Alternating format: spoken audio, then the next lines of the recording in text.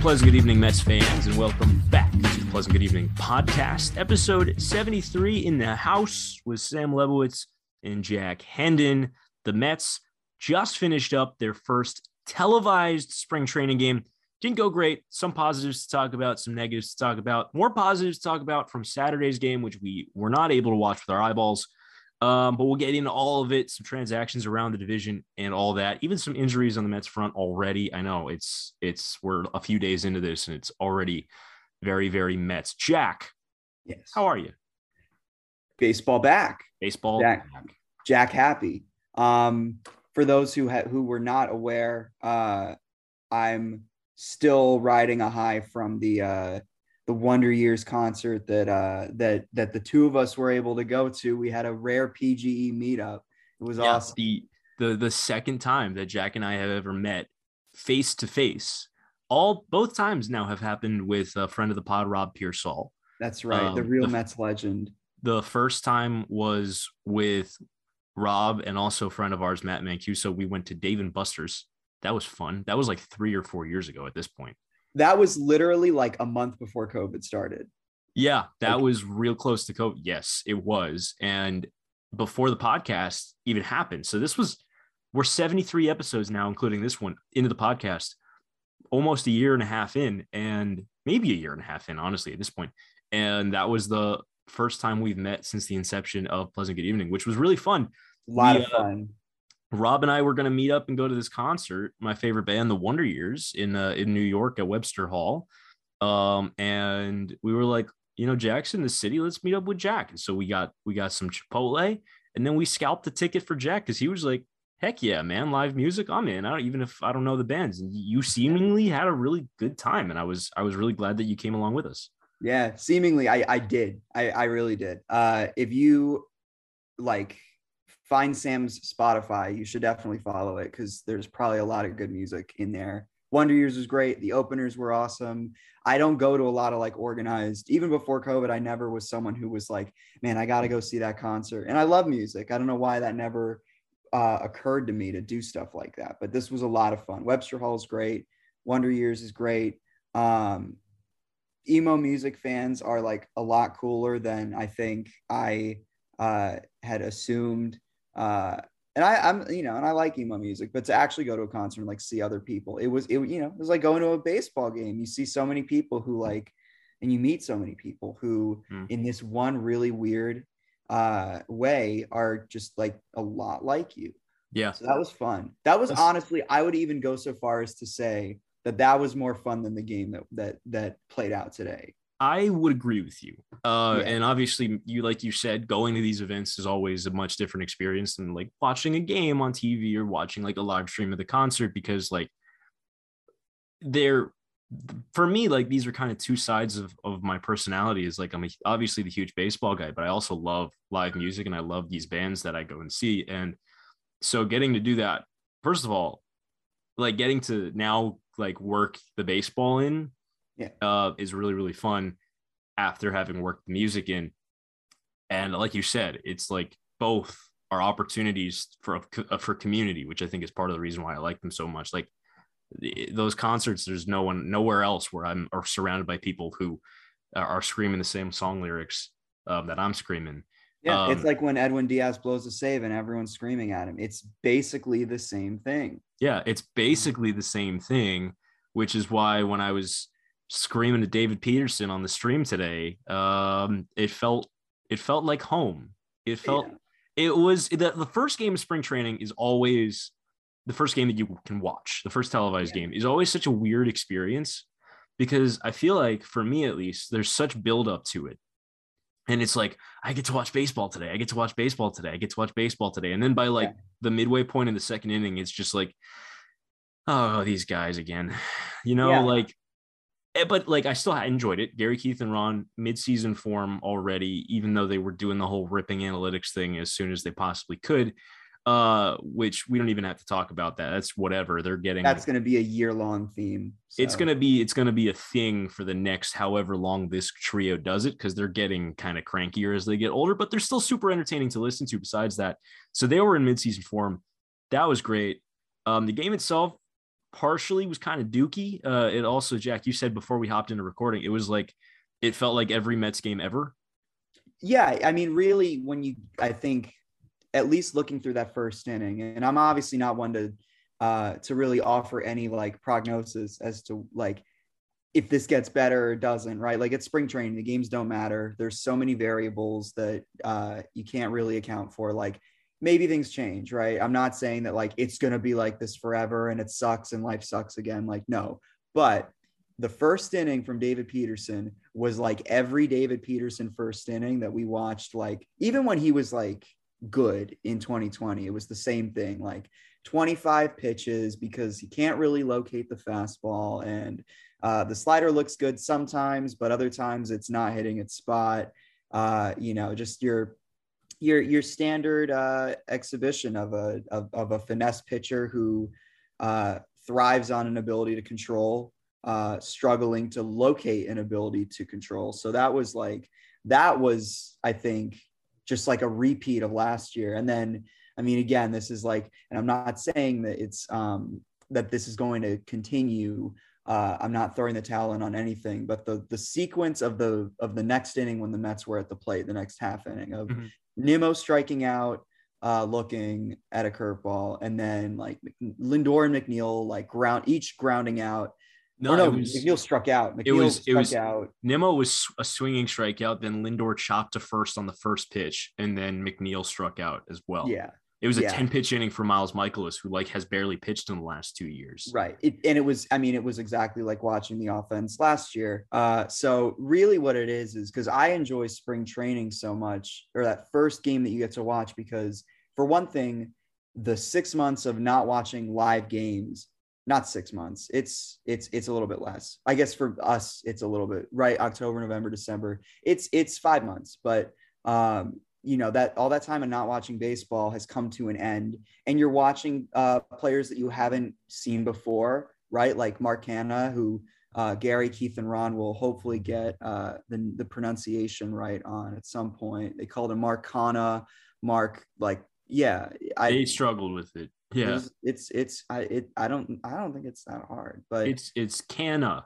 Yeah, like Canha corn. Yeah, literally, it's yeah. But you get to see guys like that, and you get to see you also get to see in cases like with Peterson and Megill, who like had some hitches last year. You hope to see that they've ironed them out and done something really interesting. Like I think about to name one example that is probably buried in most people's memory. Noah Syndergaard had like a really, really good 2020 spring training before COVID happened, and then he needed Tommy John surgery. He looked so much better than he had the year before. I really look forward to seeing stuff like that, because it's like not only is baseball back, but like you get to see what guys have been working on. You get to see it come through. And what I think Tyler Megill is a great example, because he's a bright spot from today's game. The Mets obviously haven't even mentioned the score, 6-4 final, losing to the Cardinals. Tyler Megill threw 3 scoreless innings. He looked trim, he looked fit, he looked lean, all 6'7" of him, and he came out pumping 97 with like decent command and showcasing a little cutter thing that he's been working on, which looked fine. But I mean, if Tyler Megill is able to pump 97 with good command and decent secondaries, this is a guy that might have a spot kind of as a long man, middle relief type in working himself maybe even into higher leverage situations in the Mets bullpen, because obviously we know the Mets bullpen, as much as they want to tell us it's complete, doesn't really look complete on paper. Right. And he might have a spot. David Peterson, on the other hand, you mentioned it. David Peterson looked like David Peterson. There really hasn't been much change there. He looked like the same. I mean, he's kind of McGill-ish from the left side. They're both kind of similar builds. But it was the same classic stuff with Peterson that we've seen so much. And I don't want to look too much into it, because it is, even though we're working towards the end of March here, it's the beginning of spring training, so to speak. Yeah. But yeah, it was poor command, missing fastball, arm side up and away to righties all the time. Yeah. Breaking off a good slider here and there. He struck out Nolan Arenado on a good slider, cutting in towards his back foot. Good stuff. Flashes that every once in a while, and then falls behind to Dylan Carlson 2-0 because he can't get that fastball, and then just grooves a fastball right down the middle, and Carlson takes him out to South Beach. on a 3-run homer. And from that point, it was like, all right, here we go. And then the same kind of situation, fall behind Paul Goldschmidt a couple innings later and give up a nuke to him as well. So the same kind of stuff that we're seeing with Peterson for the past 2 years, falling behind right-handers, unable to, work himself back in the count because he grooves a fastball or he can't get his slider over.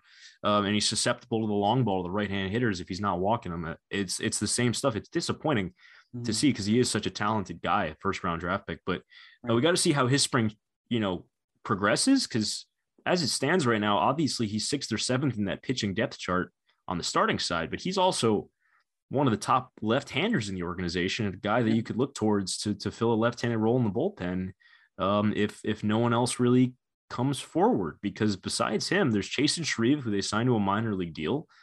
And I'm really kind of blanking on any other left-handers in the organization. There's Mike Alex Montgomery. Claudio. Mike Montgomery. He's back. Alex Claudio is all three of those guys. Shreve, Claudio, and Mike Montgomery are all minor league signings with spring training invites. And I think Shreve's got the inside track right now, maybe Claudio as well. But we got to see how it goes for David Peterson. He does have a lot to prove, especially after being injured for a good chunk of last year. Yeah. Well, a lot of guys have a lot to prove. I think that in some cases, it's a shame we didn't get to see Dom Smith play today, because in both the simulated game off Max Scherzer and then the Saturday game at Vero Beach against the Nationals, he was swinging. He was hitting the ball pretty well. We found out that he had basically been playing through all of 2021 with a partially torn labrum in his, I want to say his right shoulder. I believe it was his right shoulder. Yeah. Or no, I think it was his left, actually. Because I don't know if it was his. I don't think it could be his left. I don't think, because he wouldn't be able to throw the baseball if he was. It's his right. You're right. It's his right. It is his right. And it's also the thing that I think really tipped me off to it was, and I'm forgetting who it was that showed me this footage, but seeing his swing in like April before things really went bad, and he was finishing with one hand. He was finishing with the right hand alone. And then obviously something began to go wrong up there, and he started finishing with two hands by about June or July, evidently to sort of take the burden off of that bad shoulder. So the bad shoulder being the front shoulder, and that's your drive hand. That's where a lot of your power comes from as a left-handed hitter. Yeah. And he was obviously not. Well, we know the power. He had no power last year. Yeah. And I mean, it was clearly bothering him, and it's clearly not bothering him yet. I mean, the real thing that you hope for, and it's in any case with a guy who shows you something good or bad, like you want to see what's going to happen as time goes on. Like if Smith, because it's a partial tear, he didn't like get surgery to necessarily repair it. This is something that you sort of recover through like rest and physical therapy and hope that you don't tear it again. Really, if it maintains, we're going to see really good things. If he never has this issue again, like if he's, 1,000 swings into stuff in April and May, and he's still finishing with one hand, like we're going to be in for something good. And it's also, I think, in a sad way, because obviously it explains what went wrong last year, but it does explain and give some kind of closure to what happened to him. Right. And then the same way with JD Davis with his hand problem, it's like, you can, I think, diagnose the issue as a physical issue more so than a means of like regression or simply performing like they really are. So you hope that those two have it, have a good track to figure it out this year and get better. McNeil is another case, and in any instance, none of those guys are going to be traded. None of them are going anywhere. Doesn't seem like Robinson Cano is going anywhere either. Seems like the offseason for the Mets is essentially finished. The only free agent left is Michael Conforto, who could come back, maybe, hopefully, but there's no report that I'm like clinging to that says that's going to happen. I'm simply, simply wishing there. Yeah, I would go so far as to say I'd be shocked that they've even reached out to Michael at this point. Mm-hmm. I think that if there were, if the Mets were the only suitor on the planet, there's a good chance Michael Conforto goes to Japan. I'll put it that way. I think he's done as a New York Met. As much as I'd like to see him come back, in terms of the three guys who the Mets are really looking for bounce backs, even though JD Davis had like a decent slash line, he had like a 126 OPS plus. It felt pretty empty. And he did have those injury issues. Obviously, McNeil was terrible last year. Dom was terrible last year. So if the Mets are able to get normal performances out of those guys, especially if the Mets could find 2020 short season Dom Smith, that would be a huge boost to this team, because Dom was one of the most productive hitters in the NL during that short season in 2020. And if he's healthy and able to come back and be that Dom Smith again that we saw broke out in that short season, he hasn't really hit ever outside of that 2 months, that 60 game stretch, either before or now after. But he hit 2 home runs in a simulated game against Max Scherzer. Obviously, we don't think Scherzer's ramped up fully right now, but Scherzer himself was singing the praises a little bit after the sim game, and it was saying, I faced Dom Smith a bunch. He's never hit those pitches against me, and he took him out to the berm and right field twice. In consecutive at-bats in that simulated game, regardless of whether Scherzer was throwing 88 or whatever, he still did it. Yeah. And then he went opposite field against Josiah Gray in that first spring training game at the Nationals complex. One of 3 Mets to homer against Gray in that first inning, which was impressive. Luis Guillorme led off opposite field home run. Dom Smith, opposite field home run. And new addition Nick Plummer, who grounded into a double play to end today's game. Former Cardinals farmhand, a minor league signing who's rather interesting, 40-man roster type guy. Also opposite field home run. 3 left-handed hitters all going to left center, which is a good sign. The Mets were a little bit power starved last year, really outside of Pete Alonso. And if guys can start bringing some home run power to the table, I think this offense gets a lot better.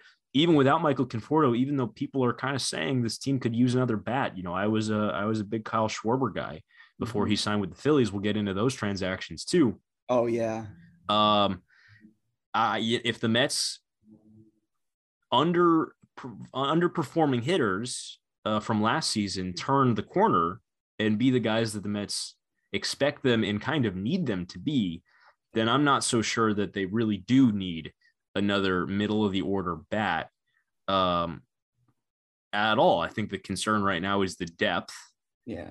Especially position player side, is you need probably one more guy in the bullpen, probably a left-handed guy, who there really doesn't seem to be out there right now anymore.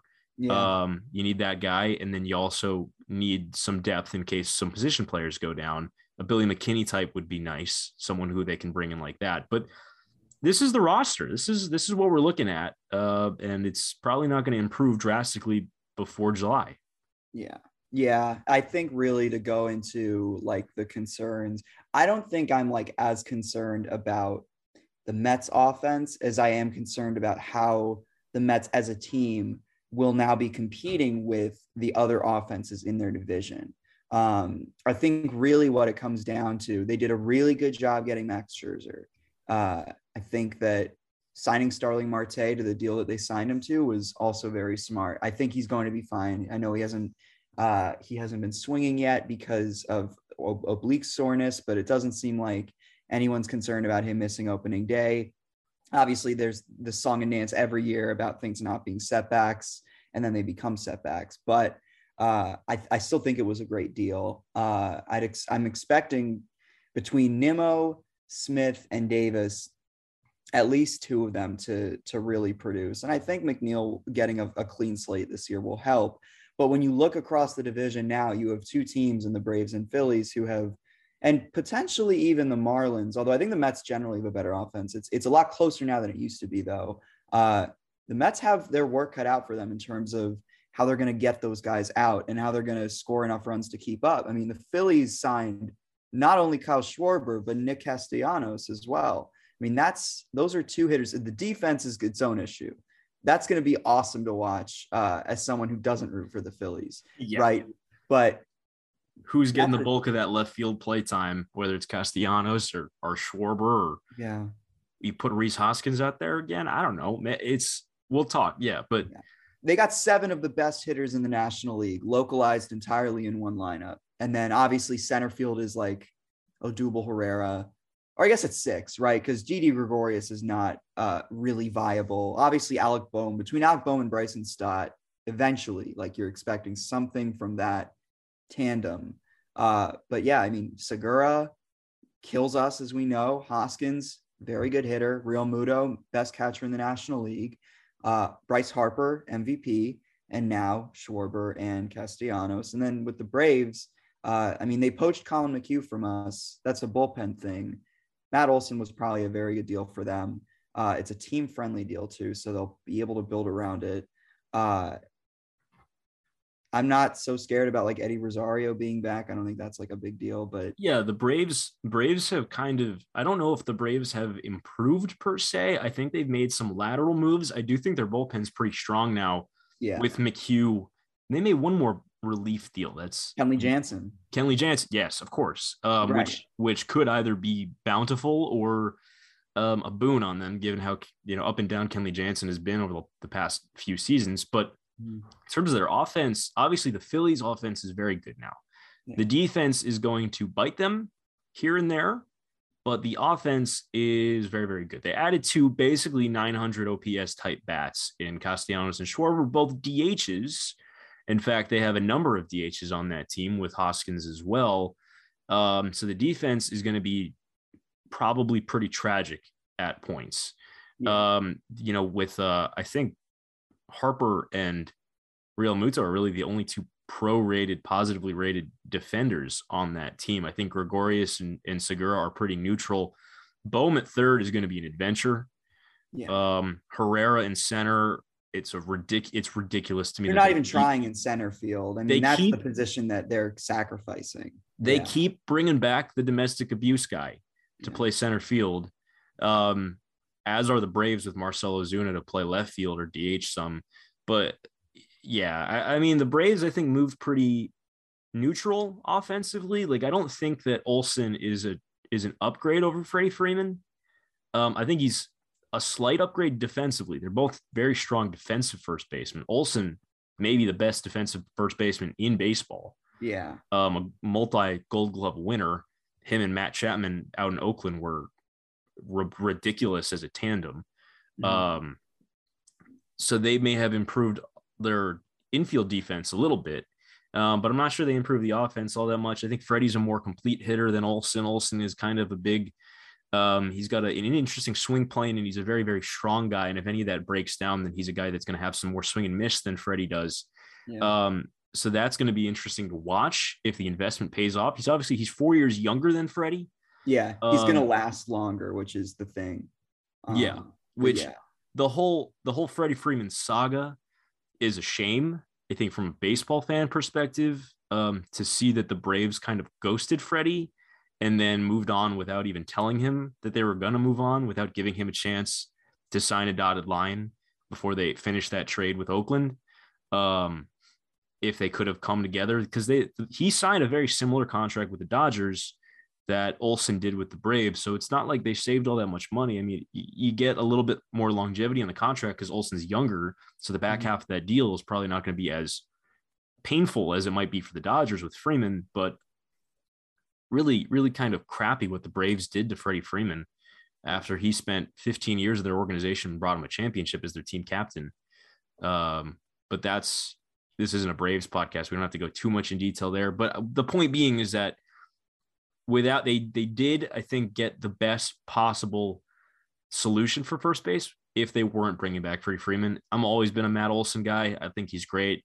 Yeah. And I think he's going to hit a lot of home runs in Truist Park, and probably be a pain in the Mets' ass for years to come. But as has Freddie been. So yeah, we'll see. And he's a little more pitchable than Freddie Freeman at times. Mm-hmm. So we'll see how that goes. And then on the Marlins side, I completely forgot about some of the moves the Marlins made pre-lockout that made them better as a team. Jacob Stallings is a pretty solid backstop behind the plate to catch for them. They got Joey Wendell from the Rays, who's going to move around the infield for them and probably hit a lot of annoying slap singles against the Mets. Mm-hmm. Avisail Garcia, talk about bad defense. He's probably going to play a lot of center for them, which is not good. because he is probably past his center field days, but he's another intriguing bat. They gave him 4 years, which is remarkable. Then they gave Jorge Soler, the reigning NL MVP or NL World Series MVP, Right. 3 years. Yeah. With 2 opt-outs. So maybe only 1 year when all is said and done with Soler. But they added some bats. Their lineup is looking a little more formidable. Obviously, guys like Garcia and Soler are much more pitchable than, like actual star standout players, like maybe Castellanos, who I think is going to thrive in that ballpark in Philadelphia. Yeah. Guy who hits a lot of fly balls, and that is a nice, especially to the opposite field, and that is a nice ballpark to hit fly balls in. Yeah, they definitely picked a good place to go for that. Even the Nationals are not just going away and completely tanking. They're adding Nelson Cruz to their lineup. That I think is more of a maneuver. It's like storing your chestnuts for the deadline sort of thing. I agree. Certain he's going to get moved. Oh, I agree completely. I agree completely with you. But if you're looking at the lineups in the National League East and who the Mets are going to have to pitch to, Nelson Cruz is now a bat that you're going to have to deal with. Yeah, it will be difficult. And yeah, Carter Kieboom missing 4 to 6 weeks with a forearm injury is like also probably gives them an opportunity to play someone who may be more ready to hit. Yeah. Oh, no, never mind. I'm sorry. I was going through MLB trade rumors. I thought the Mets signed someone. They didn't. It was the Mariners, though. Who the Mariners signed? Ryan Buchter, another left-handed reliever. Okay.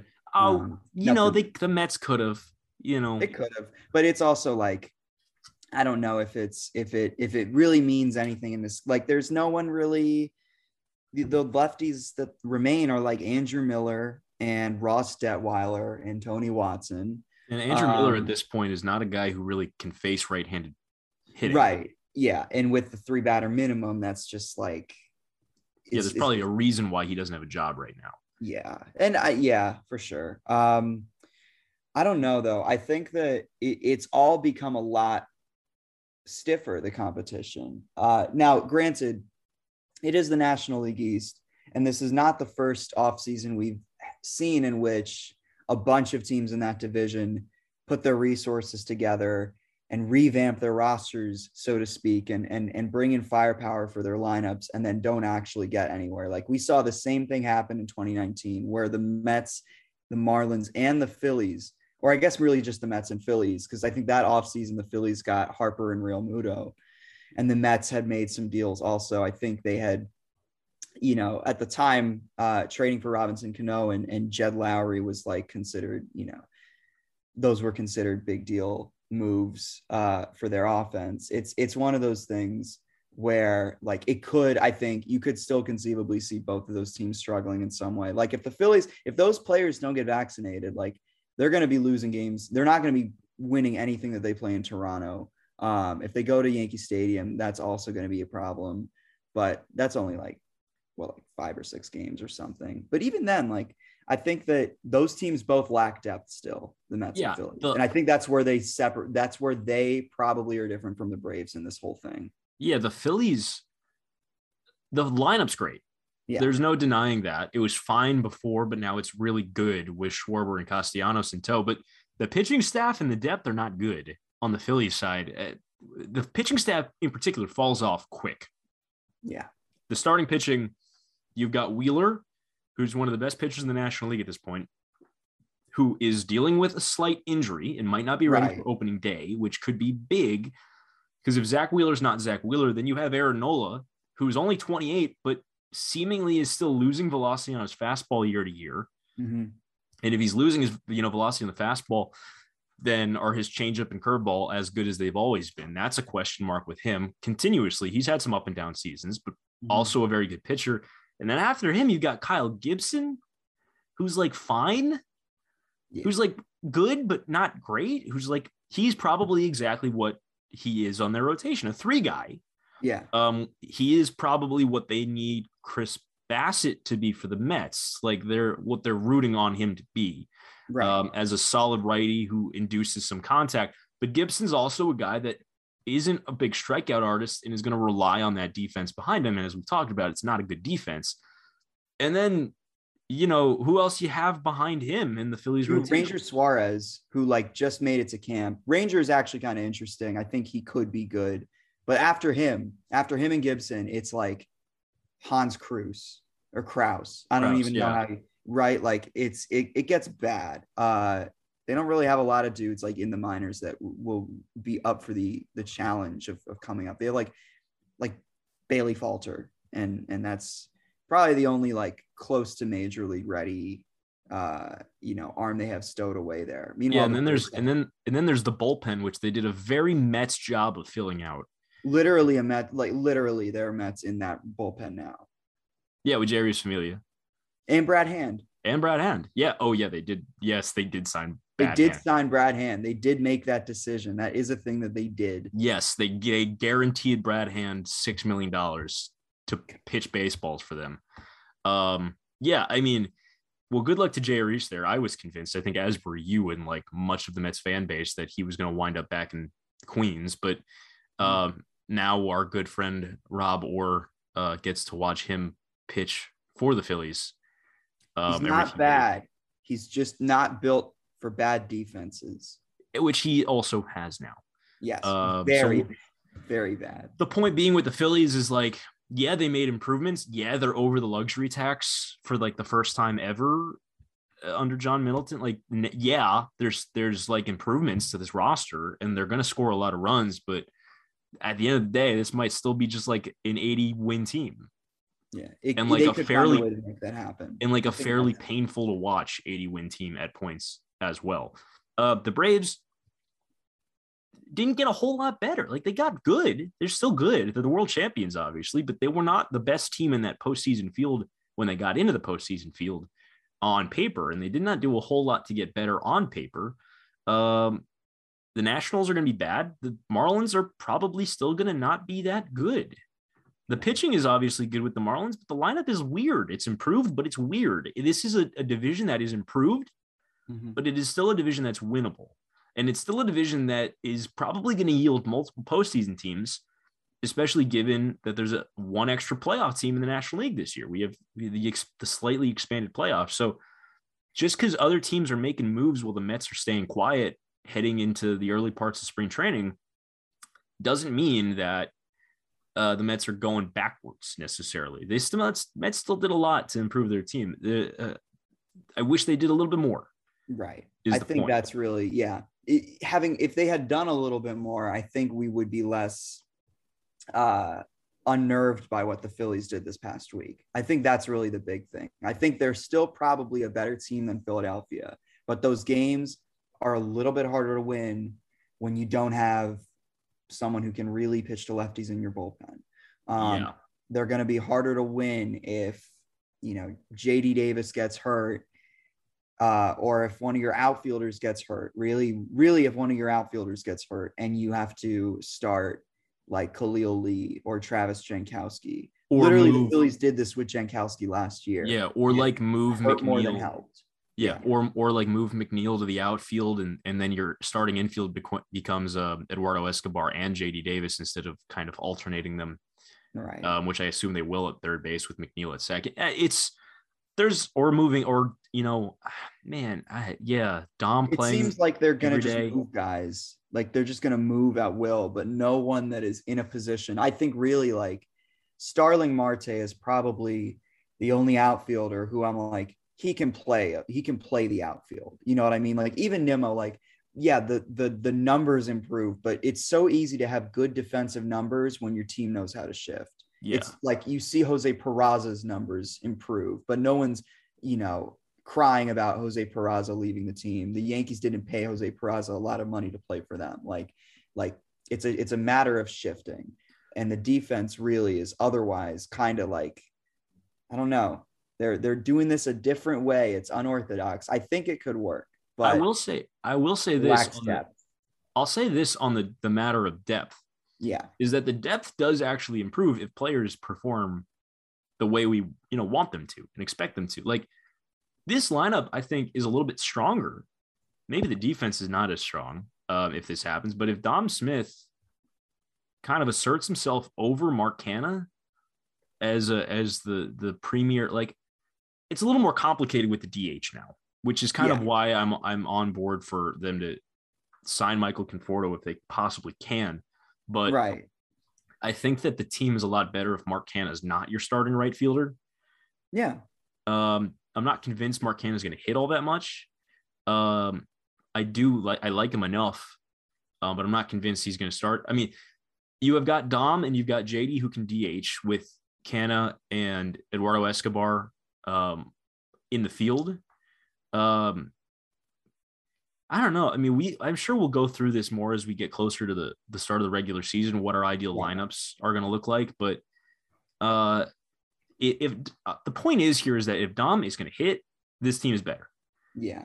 And If the we don't lineup need to looks move better. guys in and out of the lineup as often as we did last year, simply on performance reasons, then yes. There's more Absolutely. stability. If Dom is able to hit like he did in 2020, there's more stability to the lineup as opposed to where they've been, where they were last year and where they could be heading into this season. Because, I mean, you've got Cano too. Man, it's a cluster right now, isn't it? It really is. Oh, This is why they were saying, this is why all the reports came out that if the Mets are going to sign another bat, they got to ship someone else out because it is kind of clustery. They should probably get a bench bat anyways.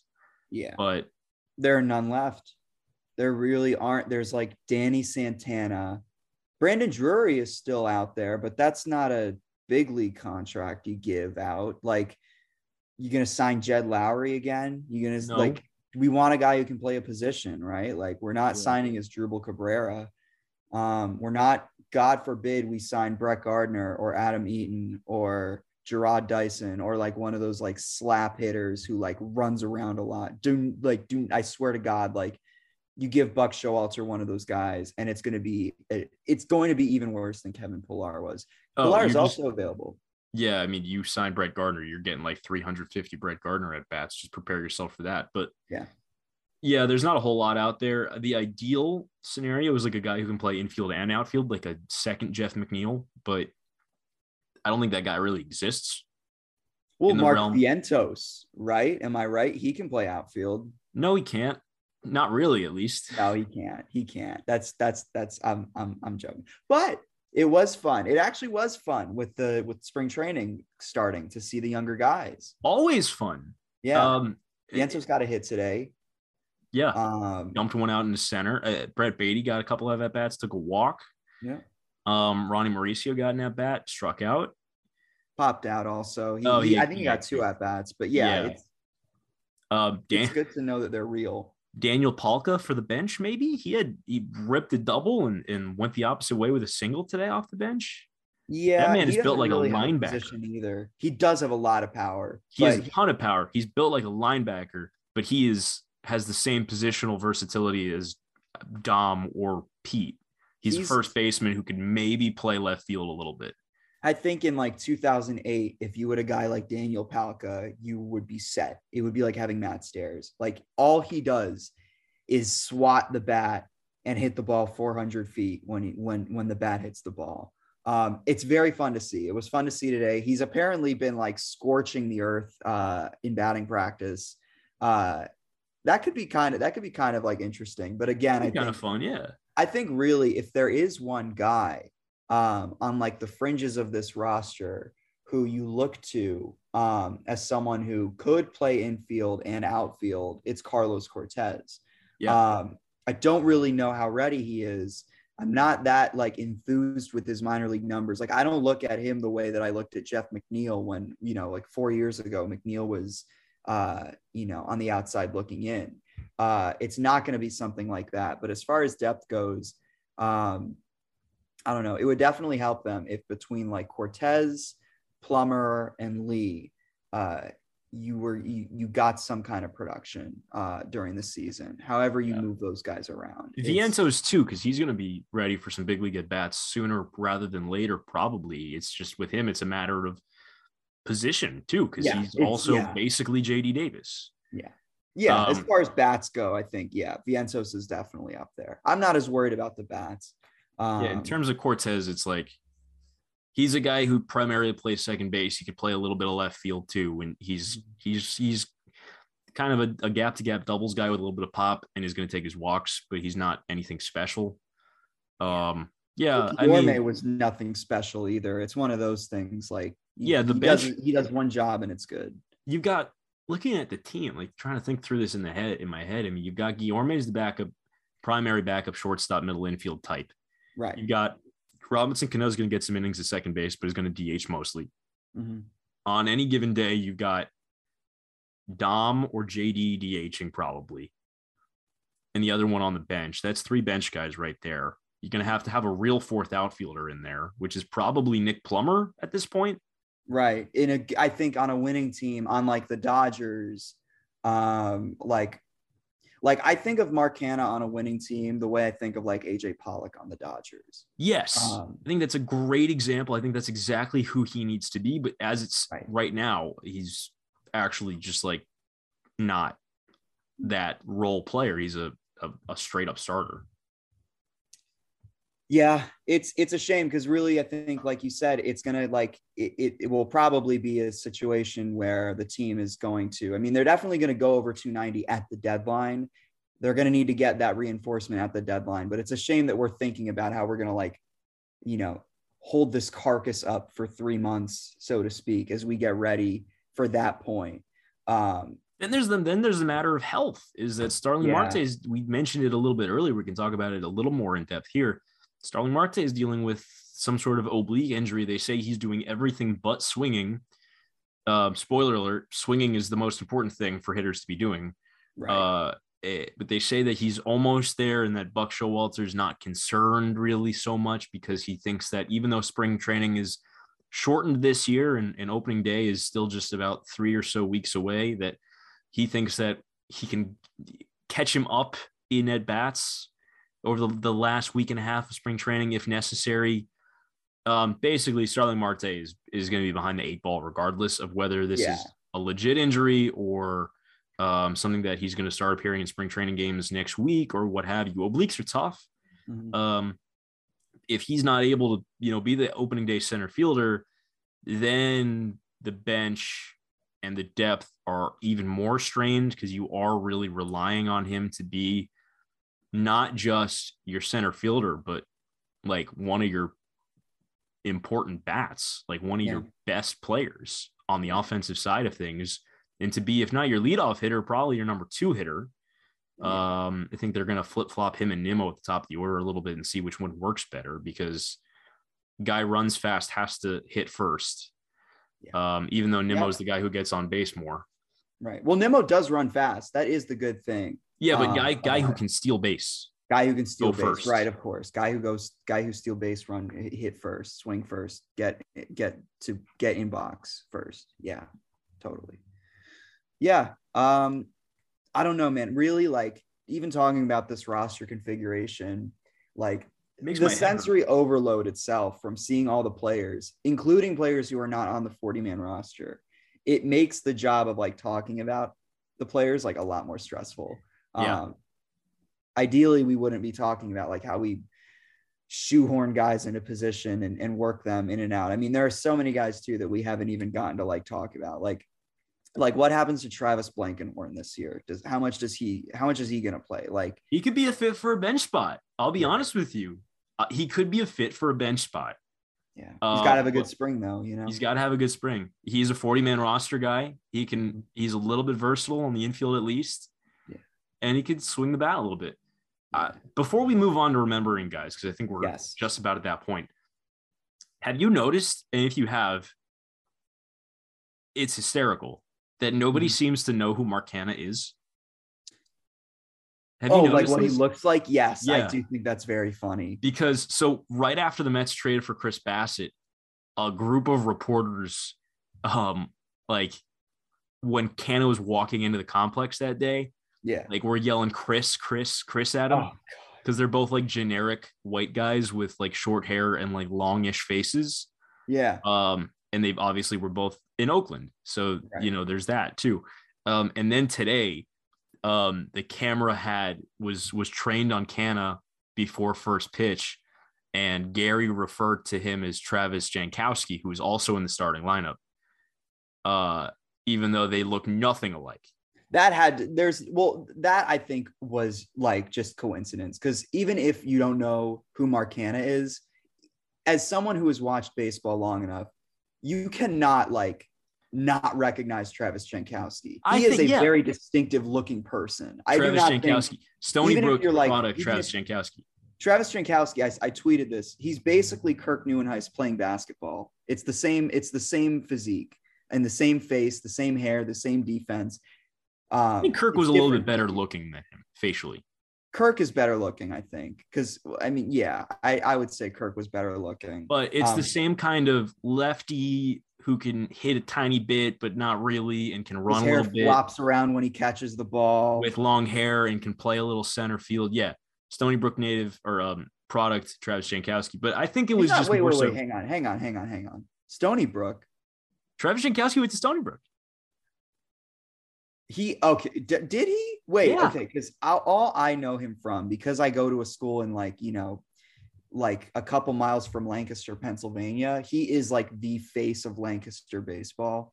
So I didn't even know he went to Stony Brook. All I know is that he lives like basically like an hour away from my school. Did he go to Stony Brook? I'm looking at this. He was. Yeah, he did. Okay, he did. But I think it was with Gare. It was like they had the camera. They were doing the defensive alignment, and they had the camera on an outfielder who hadn't been on the Mets before this year. Right. And Gary was like, "Oh, that's Mark Hanna." Yeah. Or I'm sorry. Oh, or that's got to be Travis Jankowski, whatever it was. But it was Mark Hanna, but he said Travis Jankowski. You know, broadcasters have to get ready in spring training too. It's hard too, because Canna's Instagram is literally just pictures of food. There are no pictures of Mark Hanna on Instagram. He's a huge big league foodie. You would think he was a plate of fajitas or something. That's his Twitter handle and Instagram handle is at Big League Foodie. He's like a big food guy. His whole thing when he like first broke out with the A's, because he's had an interesting path too, because he was a Rule 5 pick by the A's and then broke out as an actual everyday player. Is like when he first came up as a rookie, his social media was kind of popping, was kind of popular among like fans and stuff and people in baseball media, because he was like visiting these big league cities for the first time and asking people for like food recommendations and checking out these food places while he was in these cities for the first time as a big leaguer. And I've always associated him with like his food. Yeah. Because that's what he's Brandon Nimmo how to cook chicken, you know? Yeah. A good joke. Low hanging fruit. I'll be here all week. Yeah. Food poisoning. Although maybe it turned out to not be food poisoning. The book is still out there. That was also that was like 3 years ago. Yeah. Time is fake. That was another spring training injury. Time is fake. 2019. Yeah, that was I'm trying to think, because there's always like some player or some storyline like during spring training that like grabs the headline the first week. You don't really like see or hear anything about them again. And I totally like had memory hold the Nimmo thing with the chicken for like at least a year. Yeah, I don't know. Is there anything else where we should cover? We didn't really talk pitchers, but like, I think that, DeGrom's going on Tuesday. That's the only thing about pitchers you really need to know right now. The only urgent pitcher news, because aside from Taijuan Walker, who I think will be fine, because he's already throwing off a mound, like Jacob DeGrom is going to be pitching Tuesday. It's a home game. It's going to be televised. You should watch it. It's at 6:05 p.m. Eastern. It's a night game. So no excuse. Like, you get off your work at 5, you better be watching it. And I'm going to be watching it. Yeah. That's a threat. Yeah. No, it's not. No. Okay. I'm not. Are you threatening someone? No, I thought you were. No, I'm not. I'm just saying you should do it. And like, there's no reason not to. Okay. Yeah. Remember some guys? You go first. Remember some guys. I was going to try to come up with like a cool transition of like when we were talking about the Nimmo there for a second. Oh, remember 2019 spring training? You know who else was on the Mets in 2019 spring training? And then come up with someone cool. Yeah, but not him. But like, I'm not actually seeing anyone that's all that interesting, but I will pick someone out of here because why not? Spring training. We're doing spring training episodes. Why not talk about guys who played spring training as Mets and then never actually played for the Mets? Why not talk about Danny Espinosa for a minute? Yeah, that was the thing. That was a Met. He was on that Mets spring training squad in 2019 and then played like the whole season in Syracuse that year. 542 plate appearances for Syracuse in 2019. in which he hit 256 with a 777 OPS, and hasn't played affiliated baseball since. Wow. He's only 35. Can you believe it? No, No, he's not even 35. He turns 35 in April. Wow. Danny Espinosa. Get him a job. Get him a job. Who, like, did he have the beard when he was with the Mets? Oh, that one? I don't think he did.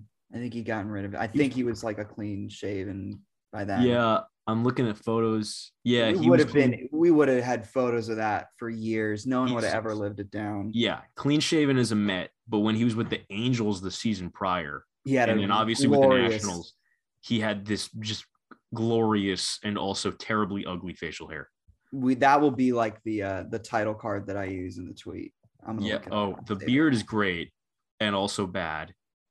And then the beard is bad. I like the mustache. I think the mustache, the giant Fu Manchu that he's got. Yeah, that's incredible. That was what I was thinking of. The Angels thing is a little bit like it looks like a fake.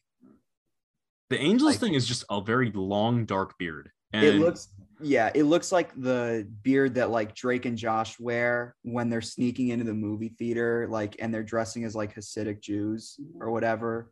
Do you know? Yeah, I know what you're talking about. Yeah. Yeah, it looks like that. It looks like a caricature beard. It can't be real. This facial hair is ridiculous. Pip doodly doo ass beard. Who am I gonna remember? Okay. I guess I burned my Tim Tebow card a couple weeks ago on remembering guys. I told my girlfriend about him like while March Madness was happening. It was a lot of fun. She was very confused. But Tim Tebow's not the guy I'm going to remember. The guy I'm going to remember is a Met from 2020. Because that year, I still don't really think of as like a real year. Totally a fake year. I'm going to remember Andres Gimenez. Oh, Andres. Okay. Yeah. We talk about prospects. We talk about guys who, we thought had a future. I'm pretty sure every prospect writer that's out there had Andres Gimenez ranked higher on their list going into 2019 than they did Pete Alonso. And yeah. I remember those debates. Like, he was going to be the dude. It was a question as to whether or not he would hit. There were questions about how easily like they were going to be able to like get Ahmed Rosario another position because he was the incumbent shortstop and Gimenez was like the far superior defender. But the hit tool was not like totally there. In his 1 year as a Met, he played in 49 of the 60 games that they had. He batted .263 with a .333 on base and a .398 slugging, and then got traded to Cleveland for Francisco Lindor. Really, like, he'll probably always be a trivia question in that way. People will always remember him for that. He's with the Guardians right now, trying to get a roster spot. Didn't really have a good year last year, but then again, his value is primarily as a defender, and you like hope he can squeak a contact jewel out of him, but it doesn't seem to be happening yet. But yeah, I realize Andres Gimenez is like just a prospect that like we had and then gave up, and honestly, life went on. Life's gone on. He was a highly touted guy though, and I remember how excited people were in spring training to like see him get at bats. I hope he figures out how to hit major league pitching at least a little bit, because he's just a silly defender. Really, really good. Super exciting smooth player. Yeah, he's quick too. Probably not as fast as you would think he would be, but quick enough. And he came up and hit like a couple of triples. Yeah, like in his first few games as a Met or something like that. And everyone was like, "Oh my God, this guy's great!" And then he kind of stopped hitting. Yeah.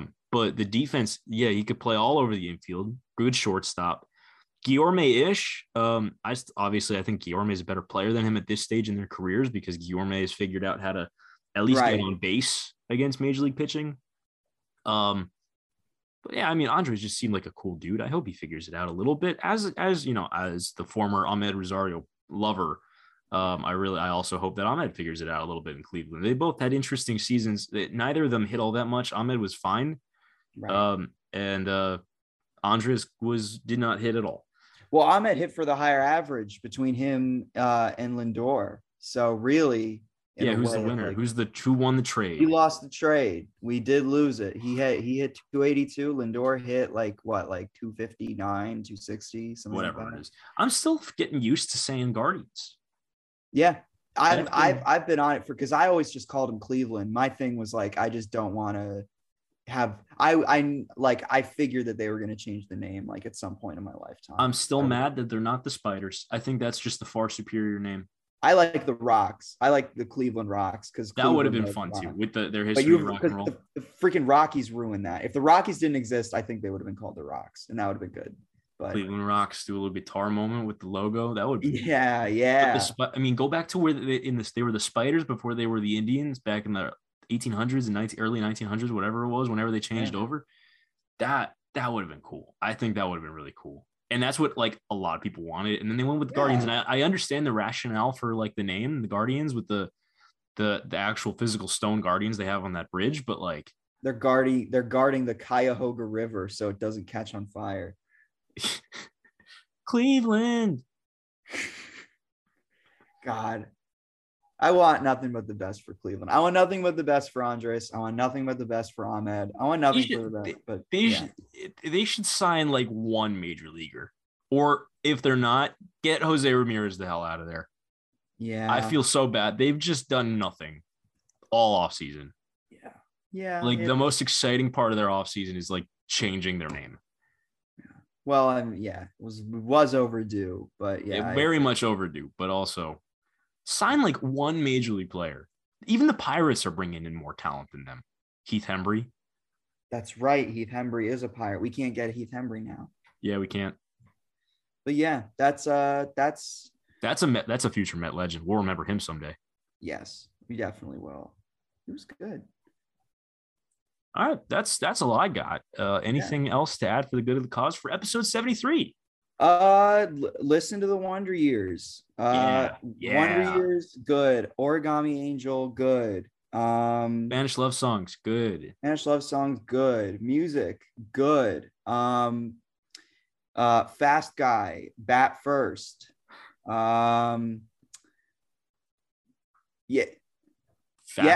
Baseball back. Baseball back.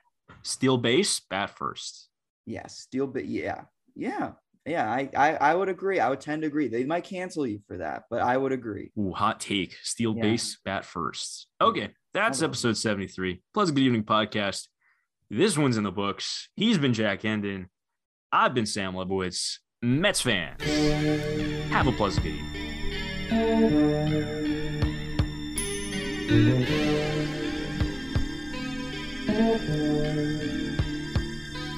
evening.